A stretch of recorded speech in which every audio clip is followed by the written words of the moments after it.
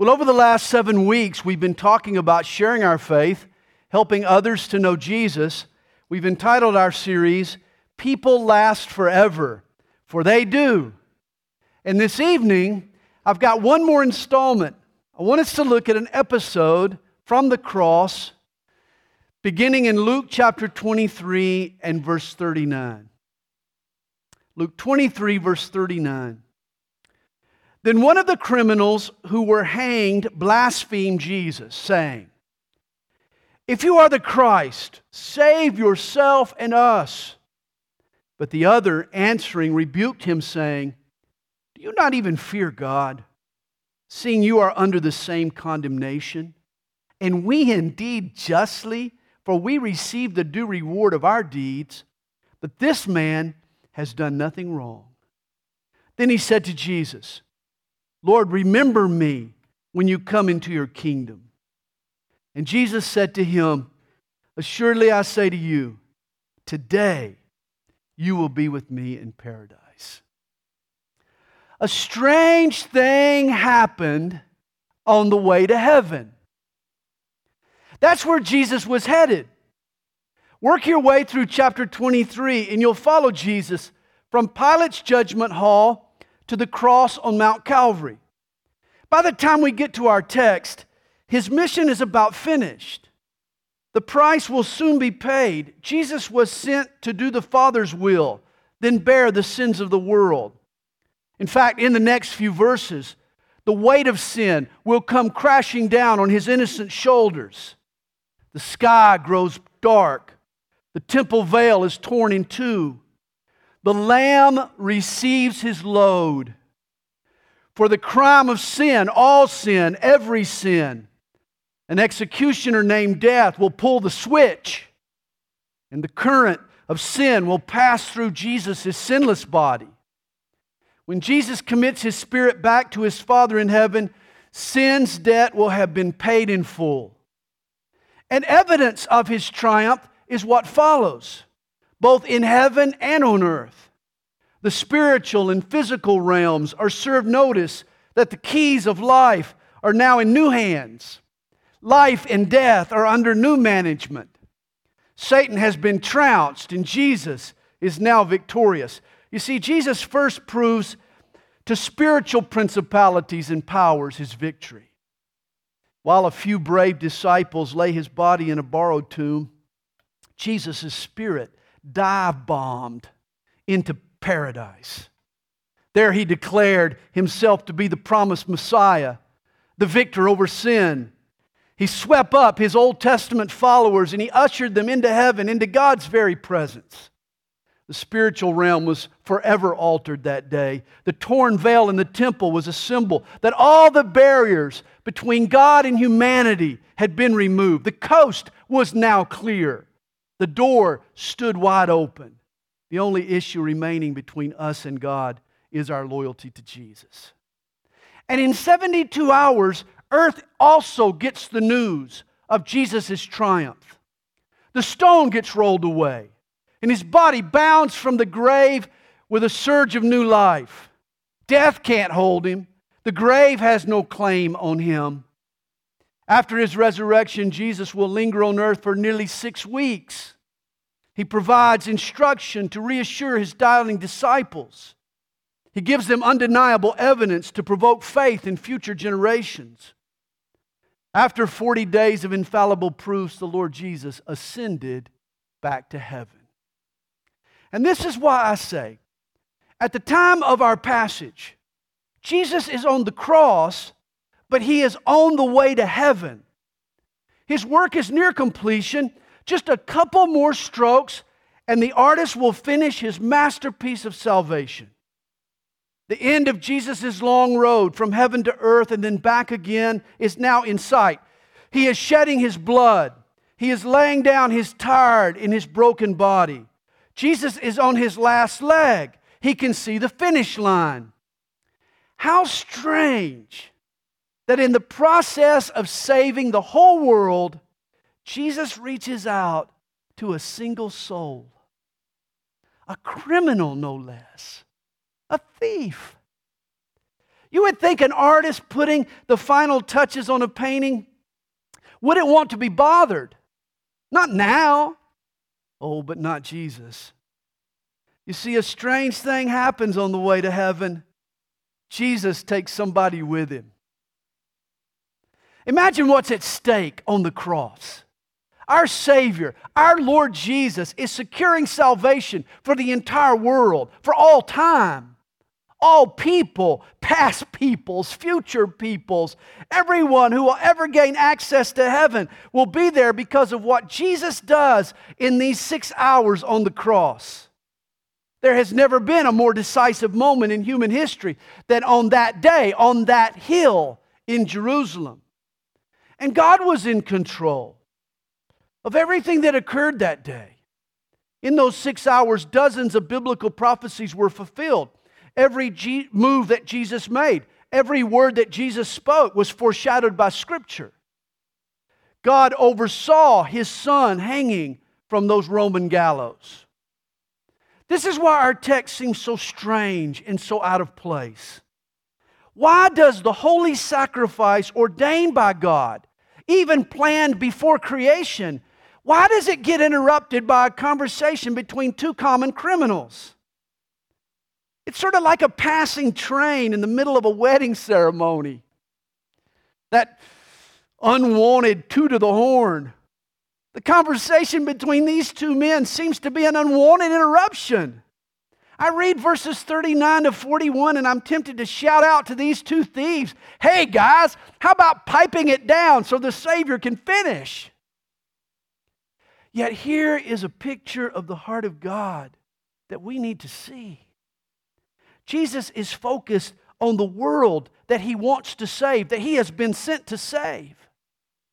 I believe that on the cross, in His Spirit, in His deity, Jesus saw every face of every person who has or will ever live. He died to save the whole world. Jesus is fighting battles His onlookers know nothing about. Yet in the midst of it all, a thief asks to go to heaven. And rather than view it as a bother, Jesus grants him his request. Imagine the scene later that day, the scene in paradise, where the author of salvation, where the Lord of glory, where the King of the universe, where the darling of heaven, the Savior Himself, crosses the finish line to the cheers of 10 billion saints and angels. And a convict just executed for his crimes is allowed to tag along, to share in Jesus' triumph. The Savior finishes His work of eternal salvation with a thief by His side. Here's a quote that gets at what I want to say tonight. Jesus was crucified not in a cathedral between two candles, but on a cross between two thieves. We tend to categorize the crucifixion as a religious event.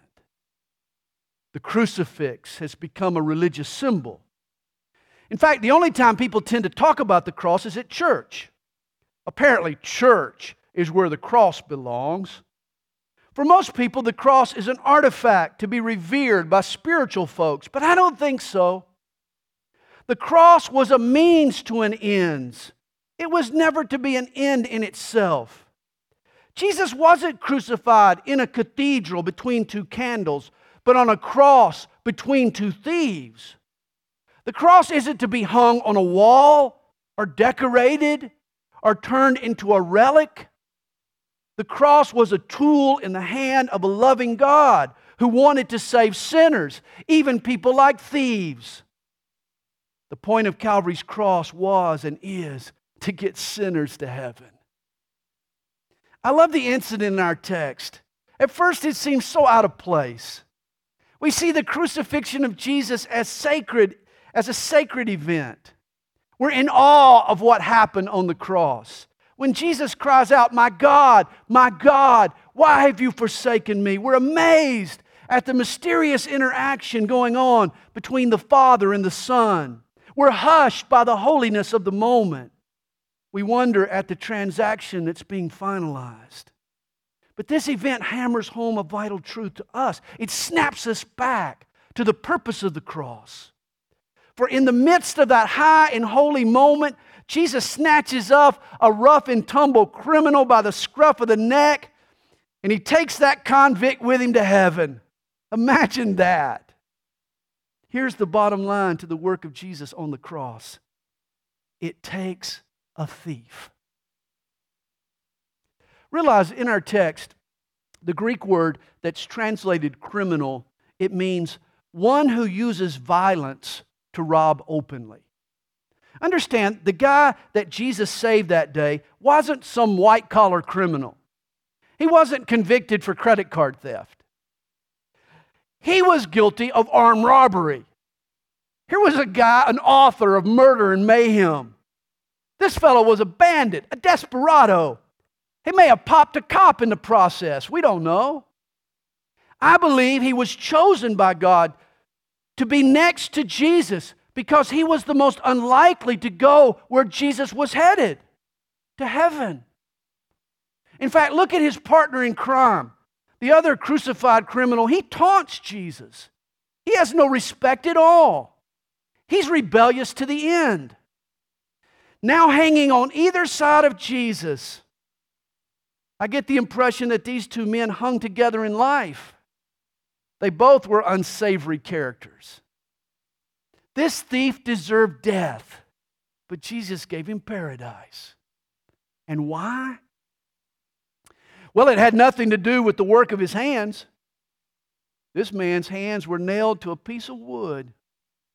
Couldn't move his hands.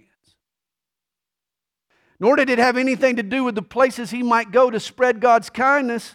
His feet were also nailed to that board. They weren't going anywhere. It certainly wasn't because he decided to join and get involved in a church. When you're nailed to a cross, you can't go to church. There was only one thing this boy could do, and that was to repent and to believe in Jesus for his salvation. That was the only thing he could do, but it was the only thing he was required to do. You see, we all come to God the same way.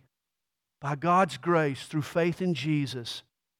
Ask this thief what made Good Friday so good, and he would have sung the praises of God's glorious grace.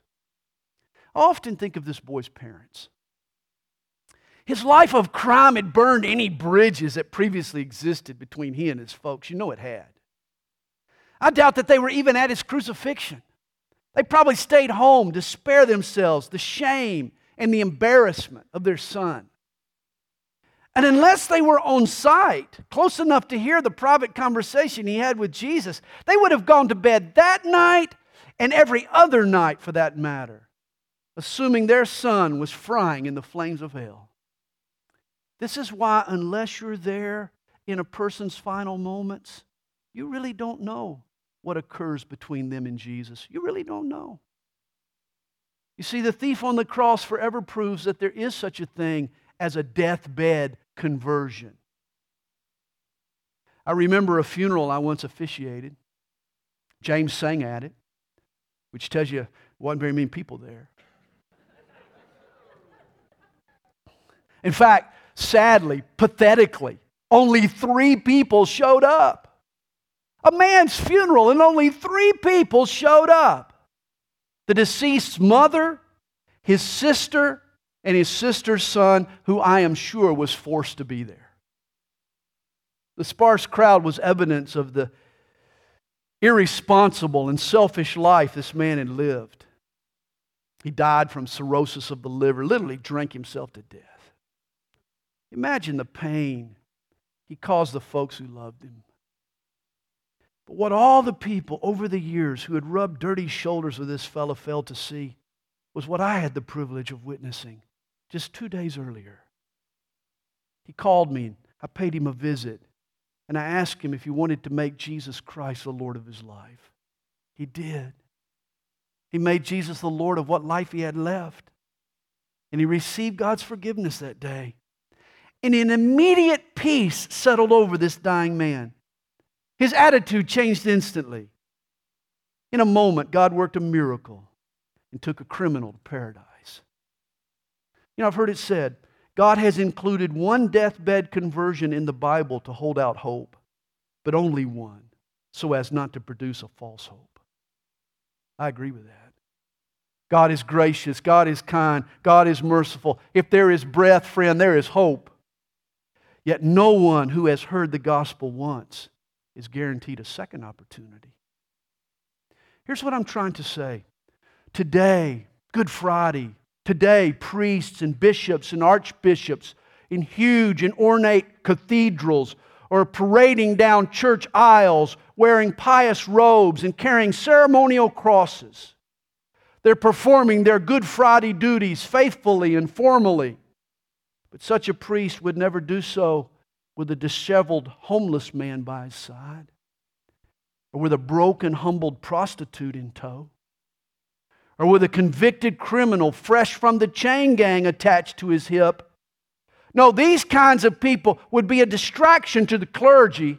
They would interfere with the pastor or priest's ecclesiastical work, but not the Savior of the world and the work that we truly celebrate today. For in saving the world, even on His way to heaven, Jesus took a thief. I think of it from the Savior's perspective. Jesus might have been embarrassed to do the work of salvation without saving someone in particular as it was being done. He never did anything theoretically. He did it practically. He had to take somebody with Him when He was saving the world. He knew that eventually you and I and millions more would join the ranks of the redeemed, that His sacrifice would pay dividends for years and centuries and millenniums to come. But Jesus wanted to cross the finish line with some immediate spoils. He didn't want to have to wait a second to see His work of salvation bear fruit. The Savior desired something to show for His efforts, and so He took with Him a thief to heaven, and He considered it a sweet victory. Could God have done anything more to prove how much He loves the lost and the last and the least among us? That in saving the world, Jesus took a common criminal? Realize Jesus isn't enamored with crosses today.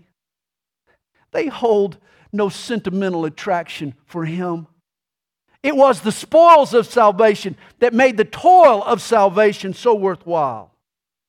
The cross was just a tool to save people. The Savior refused to enter heaven empty-handed. He wanted something to show for His work. And this is why a strange thing happened on the way to heaven. The Savior of all mankind took a thief. Here's another way to think about it. Jesus hangs on the cross. Two criminals hang next to Him. All three men are just hanging there together. If Jesus is really into salvation, why doesn't He invite the people with whom He's hanging to go to heaven with Him? For Jesus to have left a willing soul on the cross, it would have been a mockery of all that He stood for, of all that His grace came to accomplish. It would have been inappropriate for the Savior to arrive in heaven all by Himself. And I think the same should be true of you and me. Do you really want to go to heaven all by your lonesome? What about the guys you hang out with every day? But Pastor, those guys are bandits and thugs and criminals. They don't deserve God's love, and neither do you. When will we get it? Being a criminal simply means we're a candidate for God's grace. Oh, but I'm too busy with church stuff and Bible study to carry on a conversation with such people. If that's the case, you've got some serious priority problems. You've hung the cross in a cathedral between two candles. You've forgotten it belongs not in a church, not in some religious setting, but on a hill in plain view of everyone, next to a public road, among sinners. That's where the cross belongs. Here's what I think.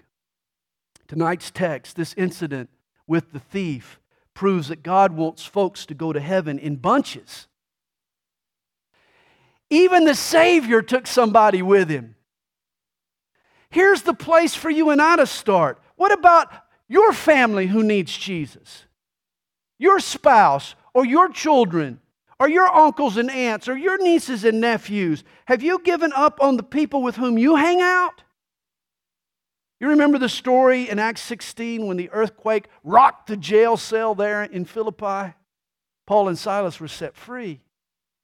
And when the warden of the prison saw the miracle, he asked them, "Sirs, what must I do to be saved?"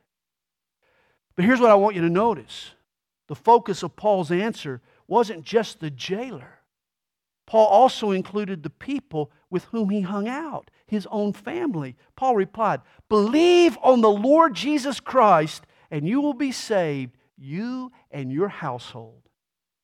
That doesn't mean that the jailer decided for his family. Like the criminal on the cross, everyone has to make their own choice.